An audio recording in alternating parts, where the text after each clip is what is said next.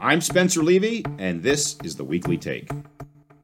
I don't know about you, but when we talk about office buildings, I tend to think of brick and mortar or skyscrapers made of steel and glass. But on this episode, we've got something else in mind. In a conversation about sustainability and construction, we'll center on an old school concept that's a new frontier in building development these days. One word: timber.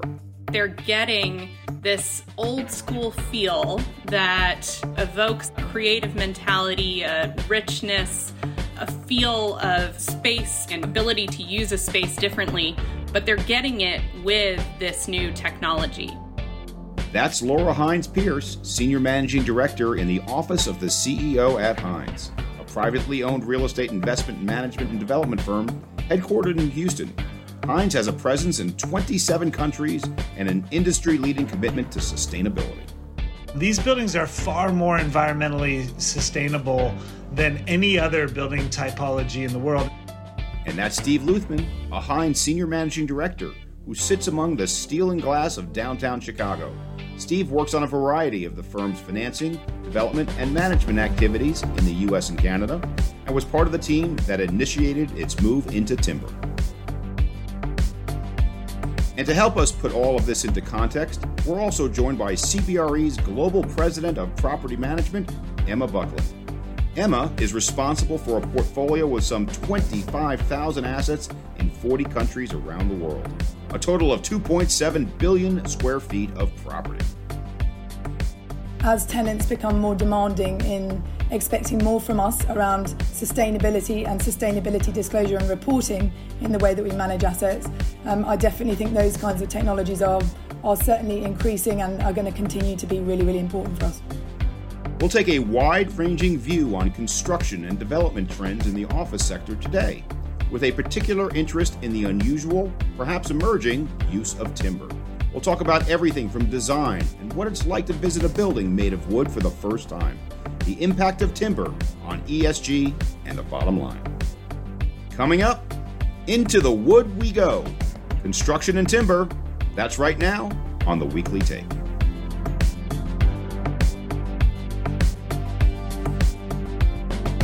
Welcome to the Weekly Take, and this week we are going to be talking about timber and construction and in an extension of our ESG series that we started a couple of weeks ago. In honor of today's episode, I am taping this for the very first time outdoors. I'm feeling very much timber today.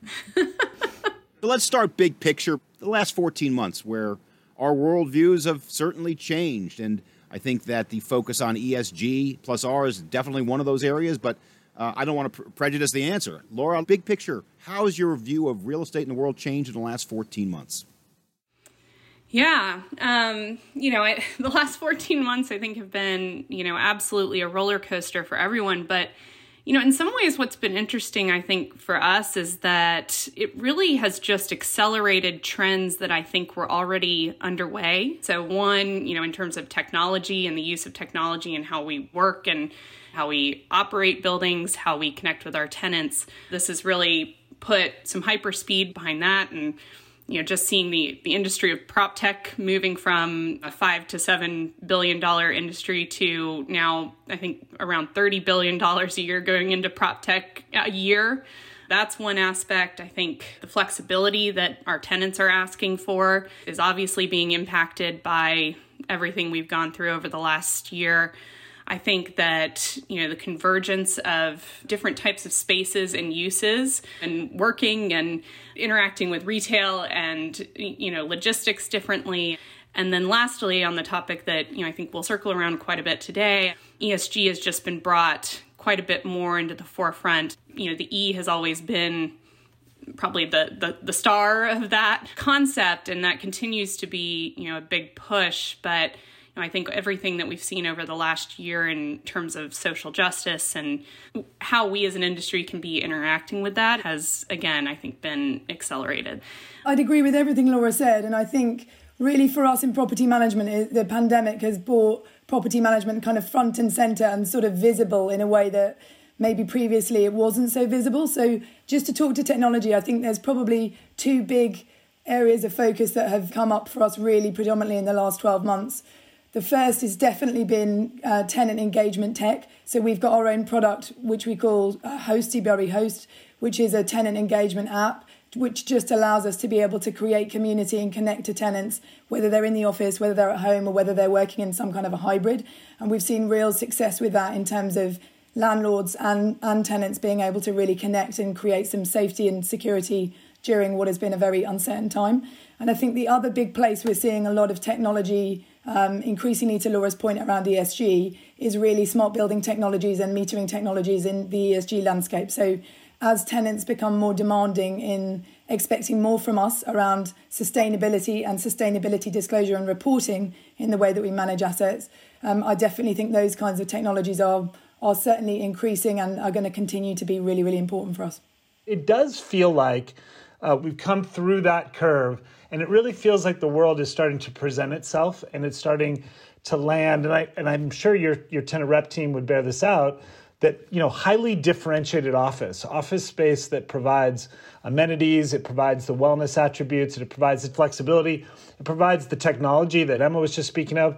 It also provides the emotional connections that people are seeking. We believe, and we think that the data is really starting to bear it out, that differentiated office is going to be a winner.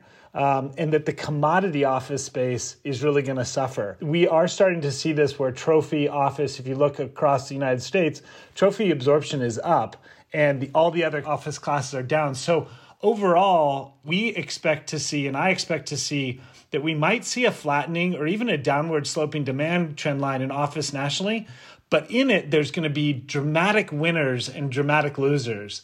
And so as we think about the future and the future of office, it's really about how do we play in that differentiated office space that Hines has played in for the last 5 decades, and how do we continue to accelerate our leadership position in that differentiated office space in order to really address what our customers need.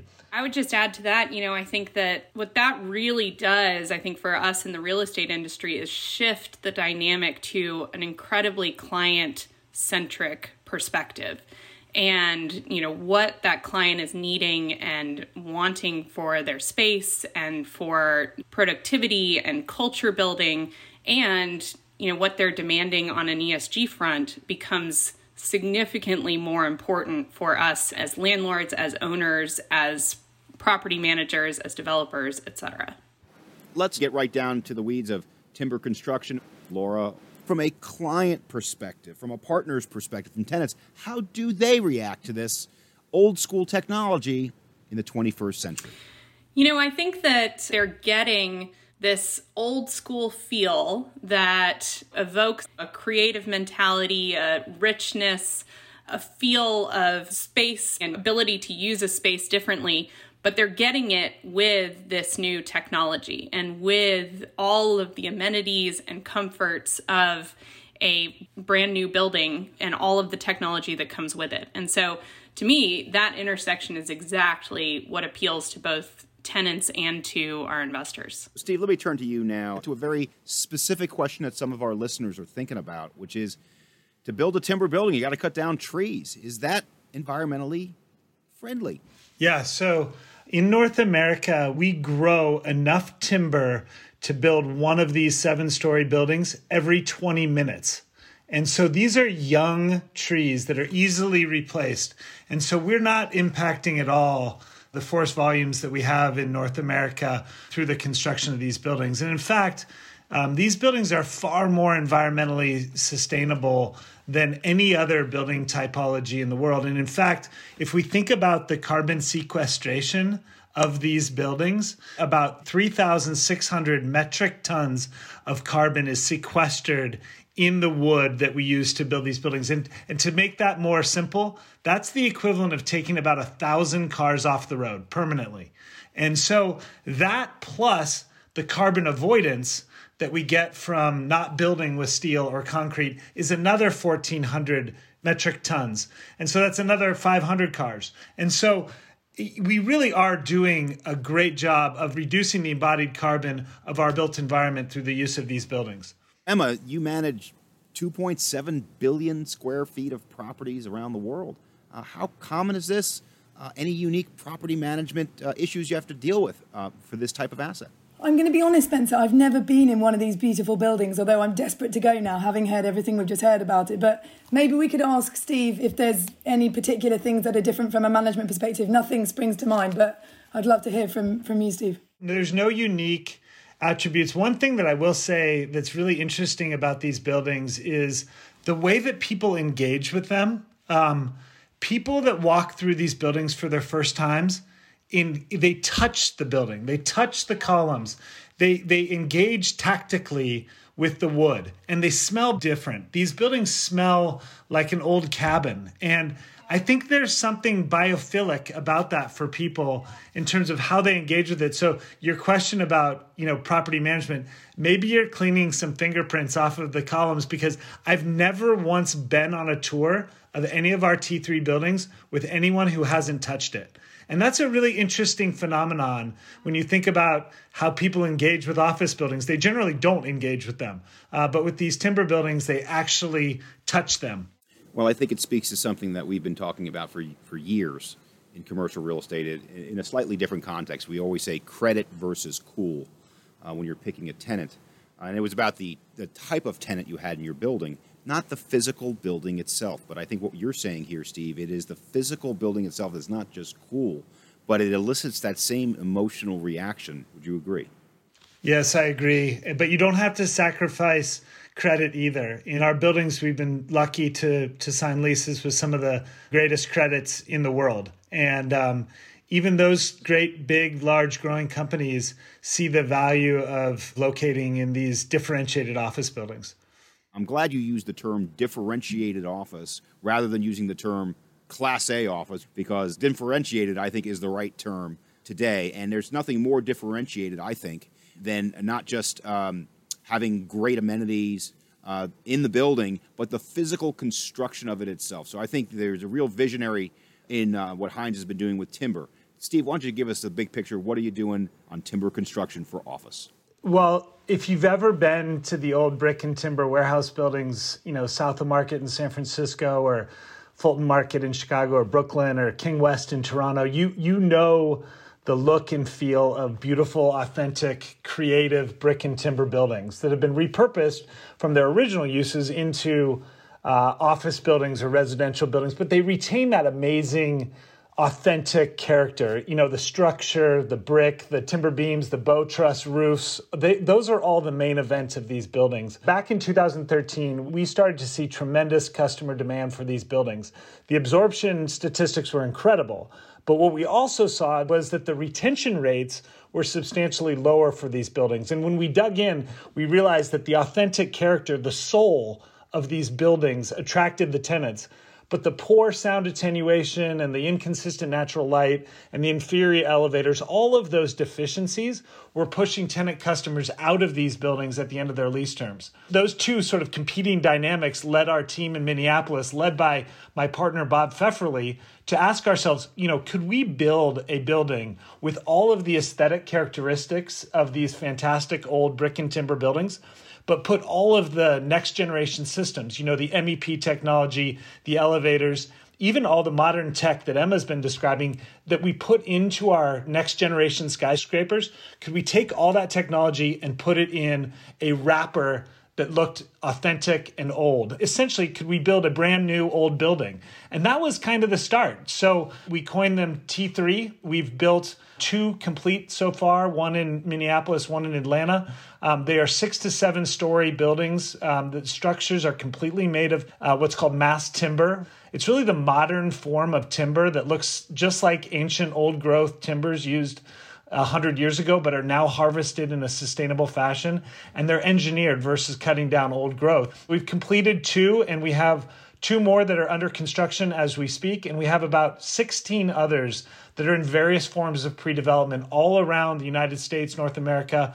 And there's even 3 or 4 that are overseas. You said that these are 7-story skyscrapers. How much sky can you scrape today with a timber building? How tall can you go? That's number one. And number two, I want to go right to a point that I think there's still a misconception about fire risk that some people will say about these buildings. Why don't you address both of those head on? These would not ever be called skyscrapers in the construct of Hines. These would be called street scrapers. They're 6 or 7 stories tall by code.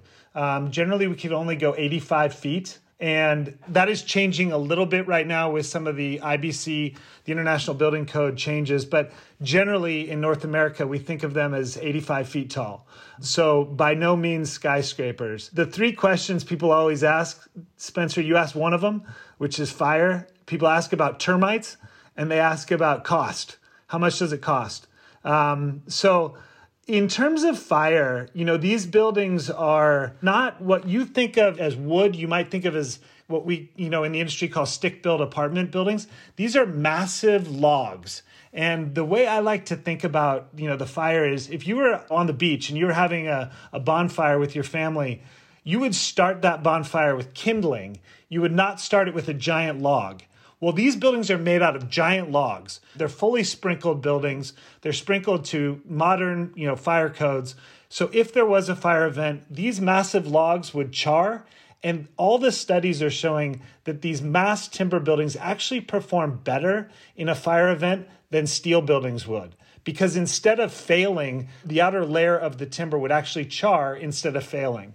So from a fire performance standpoint, there's been just a rigorous amount of testing that's been done all over the world about how mass timber buildings perform. We've obviously done a ton of studying as well with our structural engineers, and we feel very confident in the safety mechanisms that are in place for these buildings. And then you mentioned the 2 other issues. Termites, I guess, is secondary, but primarily is cost. And what I really appreciated about your initial comments there, Steve, is your candor that in the beginning, people went in there because they were aesthetically pleasing, but they weren't modern enough, so you were losing them. But I would also suggest that maybe the cost issue hasn't been fully vetted out either yet, but people are willing to go for it anyways. What's your point of view there, Steve?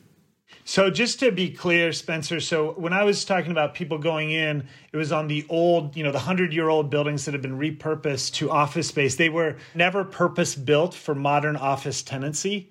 And now with T3, that's what we're solving. We're basically putting all of our modern technology into a mass timber building so they act like Class AAA machines. They're set up for the modern office tenant needs. But in terms of the cost, if you just were to compare a mass timber building with a concrete or steel building, generally you would find that the construction costs alone for mass timber versus concrete or steel would generally be about 10% higher for mass timber, okay? That's just construction costs.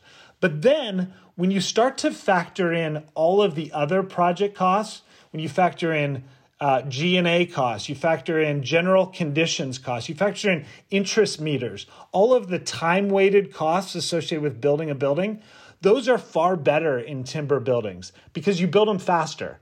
And so overall, net, we believe that mass timber buildings are equivalent in cost. And in fact, with the recent run-up in steel prices, mass timber may be actually more affordable than building with steel. And the last thing I'll raise is lumber pricing has gone through the roof. And we all know that. It's gone up 300% since the pandemic. But lumber is different than mass timber.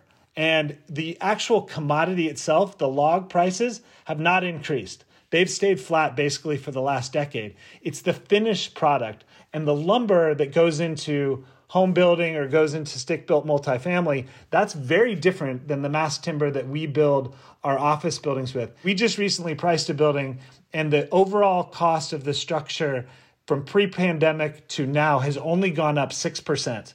Compared to what we're seeing in our multifamily buildings. The other really interesting thing to me on the cost side is in the TI component.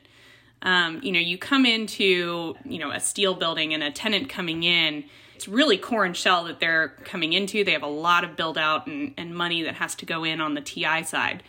When you think about our timber product, tenant coming in there, they're coming into a much more finished space because you've got these beautiful concrete floors, beautiful timber finished ceilings, and the TI that needs to go into those spaces from a tenant perspective and then ultimately, therefore, an owner perspective is much, much lower. And so that's a really, I think, an interesting component to the cost equation as well. So we may have comparable construction costs of the core and shell, but TIs may be lower because it's beautiful to look at a wood beam, to put it in very basic terms, but I think that's aesthetically true. So, Emma, let's turn to you for just a moment. And one of the things we're having a timber episode is not just because it's cool, it's innovative, it's new. It also expands the conversation about what is the carbon footprint of a building, not just the four walls, but the sourcing of the goods to build the building, where they come from. And 2.7 billion square feet, I don't know if you know off the top of the head how many trucks of maintenance workers we have, but I'm sure it's in the tens of thousands. And that is yet another piece of our footprint. So, Emma, how do you look at it as the global leader of the largest property management organization in the world, not just within the four walls, but outside of them? Yeah, we're definitely looking, exactly as you say, Spencer, at the end-to-end supply chain. And so something important that CBRE as a group has recently committed to is a science-based target around our carbon emissions. And so what that means for property management is we're going to reduce our emissions by 67% by 2035. To make that kind of a lift, we are going to need to look at all of our activity, not simply the traditional ESG elements that we might have been focused on in the past. So absolutely, to your point, transportation is a part of it. So both transportation of our own fleet, as you say. So we've committed to transitioning to electric vehicles right around the world. And that's beginning across all of our organisations, so the GWS business as well as property management. But we're also obviously looking at transportation as it impacts the supply of all of the other goods that we might be procuring in a given building. And I think increasingly, as we start to have ESG targets and conversations with clients, we will all be looking at the combined impact of the supply chain and the tenant activity, as well as the decisions the landlord is making in totality, to really understand how we can make the greatest impact from the sum of the parts. Laura, I would love to get a little bit more of a global perspective. How do you see some of these issues differently from perhaps in the United States versus, say, Europe, which is an environment which seems to be more environmentally friendly? Sure. I think the fact that we are a global firm has really, in some ways, helped us on the topic of ESG because, as you say, different parts of the world are moving at different speeds. And I think it helps to push us in the right way and really take the best of what's happening globally. A lot of our European investors are laser focused on ESG, in terms of what our funds are doing, I think what particular assets are doing. And that's been a great partnership for us, working with some of those investors. Some of our European funds have really led the way on our thinking about ESG strategies and thinking about ESG from a portfolio standpoint. So our European Core Fund has really been a leader on that front. And then in general, I think European regulations are more ESG forward. And so we've been able to really push the envelope in our products in that context. So then being able to take our learning from what's happening there and use it more broadly globally, I think has been a great opportunity. Steve, let's turn to the data question, if I could, for just a moment with you. And not to challenge your supposition that this is a product that the tenants want. I think that's a given. We've seen that the tenants want it. But what data can you point to, if any, that can support the fact that you have better absorption, that can support the fact that you might get better rents with this, what you call differentiated product? Yeah, I mean, if we just look at the performance of our timber office buildings, when we pro forma'd them, we were thinking that the rents would be basically right between the traditional creative office building and the Class AA office building. We'd be right in the middle. And what we found in both Minneapolis and Atlanta is that our rents are the very, very top of market. So we're getting the same rents as the top of the building, best traditional Class AA building in the city. So the rental rate performance has been proven. The absorption, these buildings, once tenants were able to see them, they filled up rapidly. We've seen tremendous pickup once people have been able to touch and feel and see them.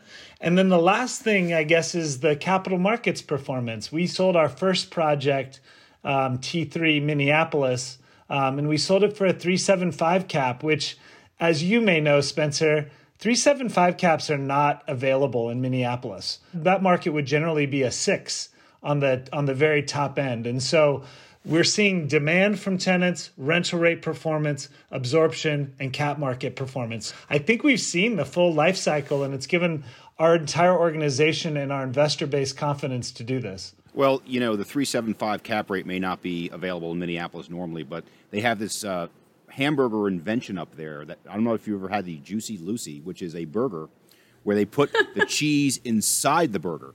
So with that type of innovation, maybe the 3.75 cap isn't quite so out of hand. Sounds like a tenant we need in one of our buildings in Minneapolis, Steve.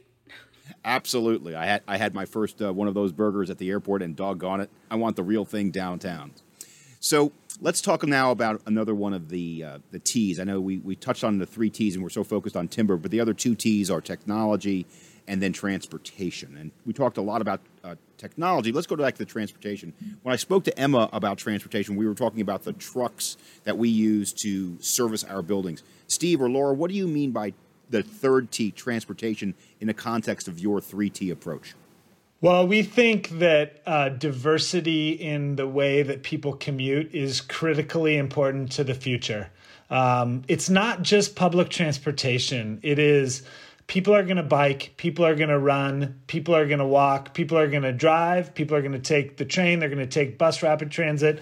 We need to find locations that enable a diversity of commuting patterns. That's the key for the future. And that's what we're going to start to see more and more of. And it's not just locating on the subway stops. It's locating in areas that enable a diversity. And so that's key for us. And that's paramount for this thesis, is to drive demand. Let's locate these buildings in areas that have diversity in transportation optionality. That's why the T's there for us in T3. Let me expand the conversation a little bit. I think when we talk about ESG plus R or timber specifically, we're largely thinking with our office hat. But what are you seeing in some of the other asset classes that Hines owns, builds, manages in terms of some of these ESG plus R initiatives? Well, I think, it's a broad question. And part of the reason I think a lot of the focus has been on office is because I think office is one of the biggest contributors from, a carbon footprint standpoint. When you think about carbon, you think about carbon reduction, there's sort of 2 buckets where that falls into. There's operational carbon, and then there's the embodied carbon within the physical building itself, the materials that were used to build it, transporting those materials to the site, the manufacturing of those materials, et cetera. And when you think about the world of real estate, the biggest footprint, the biggest offenders, if you will, are office buildings. And we are looking at that really across our entire portfolio. The operational carbon, I think, is something that we've been focused on for a really long time. It really is part of our DNA, given my grandfather was a mechanical engineer. He really, when he started designing and developing buildings, really came in with a focus on energy efficiency because it makes good business sense, as well as, the minimizing an impact on the environment. And so that's really been part of our DNA going all the way back to the beginning. The major changes in operational carbon will come as the energy grid really starts to move to renewable energy, and that's really where a lot of the impact will happen. We will continue to work on operational efficiency within the buildings, and that really is across all of our asset classes. But then the embodied carbon, I think, is really where the real estate industry can make a difference. At the beginning of today's conversation, Laura talked about acceleration of trend, but also what's coming next. Because it's funny, it's like Back to the Future with lumber. What's next is what was in the past. But what about other types of construction? What about modular? So flex and modular, or what else comes next in the construction? Well, I think modular is, there's been a lot of people who have tried modular over the last 30 years, and modular has always been the holy grail. And I think now the investments of firms like Katerra and Sidewalk Labs and what they're doing in terms of modular, it might actually break through this time, and especially on product types that are a little bit simpler.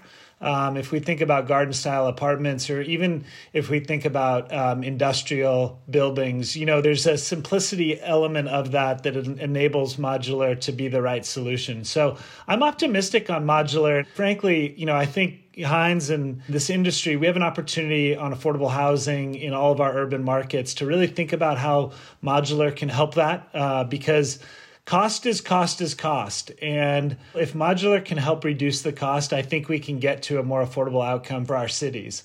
In terms of flex, I'm excited for flex. And one thing that your surveys show and our surveys show is flex is the number one amenity that tenants want. I think a relationship with their property manager and that connection to their partner in the building, and Emma knows that. That's maybe number two. But flex is number one. And I think especially coming out of pandemic, where a lot of tenant customers are really thinking about what is the future for me, I think flex plays a really important role in that because it's going to enable them to maybe take some risks and try some different things. And that flex will be there for them. I completely agree with Steve, and I think really as a firm believe in the opportunity that flex provides to really create an amenity for our tenants. One of the challenges with the way that flex was approached previously was the lease model. When flex providers really were sort of unique tenants in the building, they weren't integrated with the services of that building and the offering that that building provided to the tenants within the space. We believe the shift is moving more towards a management agreement model where the landlord, the property manager, is much more integrated with the operations of a flexible space, coordinated on offerings around all the things that can come with flex space, like conference space and just true sort of usable space that you're not paying for on a day-to-day basis in your rented space. Hines has been pushing into this with Hines Squared, which is our flex offering that we've really launched in the last year and a half. And so we'll be pushing into that more broadly in our portfolio. Exactly to the points that Laura and Steve have just made, we definitely see it as space as a service, if you like, as an amenity that is increasingly important in all of the assets, office assets that we manage and a demand of both our tenants and our landlords increasingly. Just to refer back to a point Steve made, we did our Future of the Office survey last September, and actually 82% of respondents told us that was what they wanted. So certainly the integration of the overall management of the asset on a day-to-day basis, including all of the front of house and all of the operations, alongside a flex provider as a part of an amenity offering is, I think, a naturally very sort of holistic fit and is a sort of natural expansion in terms of how we think about flexible office as one of the many things that we can help our clients do in property management. Absolutely. And I think property management is at the point of sale with tenants more than probably anybody else. You're the most visible, and so clearly you're going to be instrumental in the growth of that sector.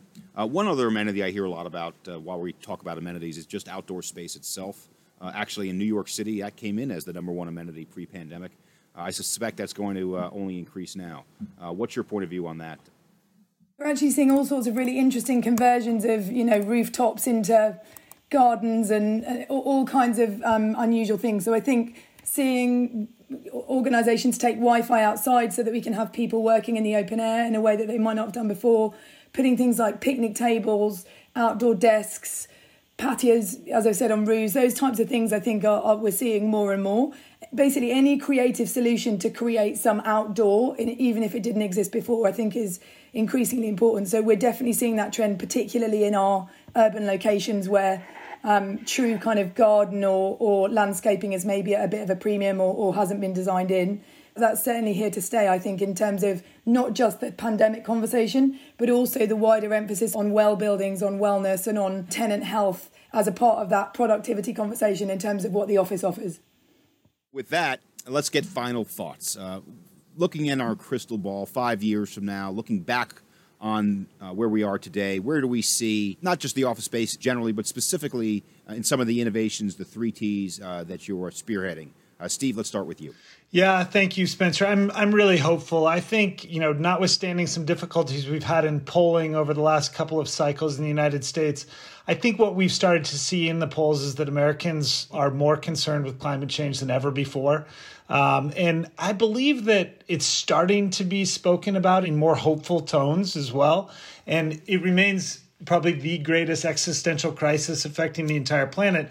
but we can also think of it in terms of what we can do to improve and to participate in change. And I believe that over the next 5 years, we're going to see a tremendous evolution and growth in the timber construction space, simply because of the embodied carbon and the carbon sequestration attributes of these buildings.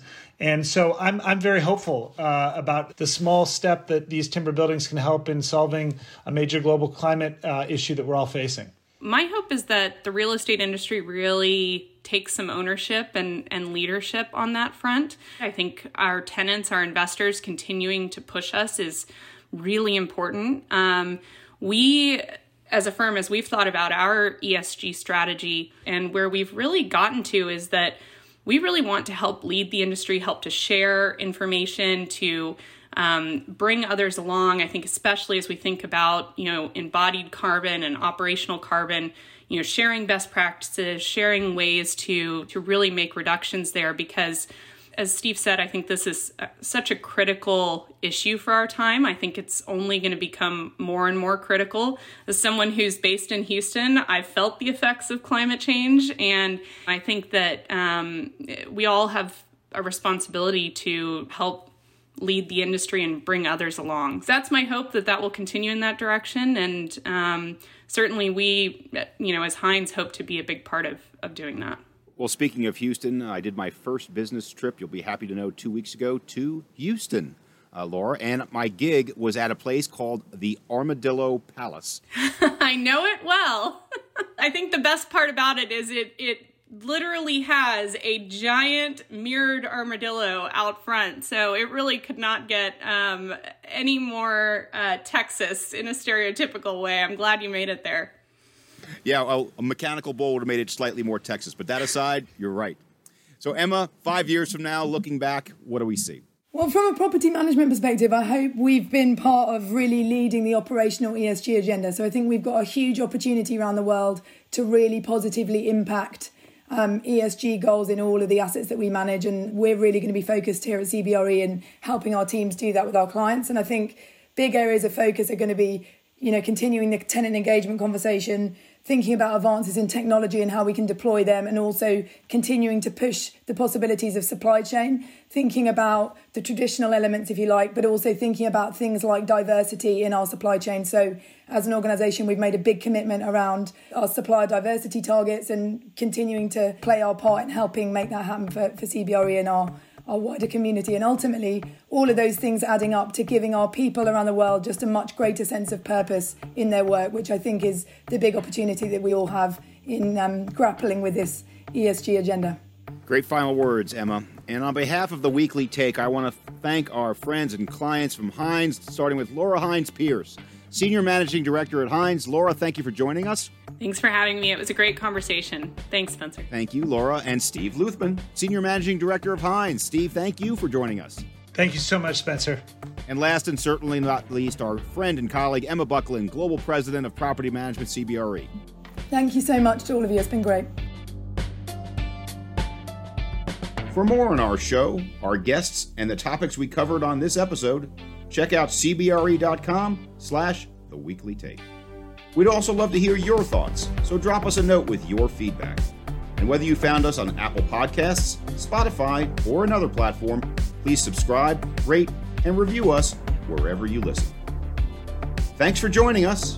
Until next time, I'm Spencer Levy. Be smart, be safe, be well.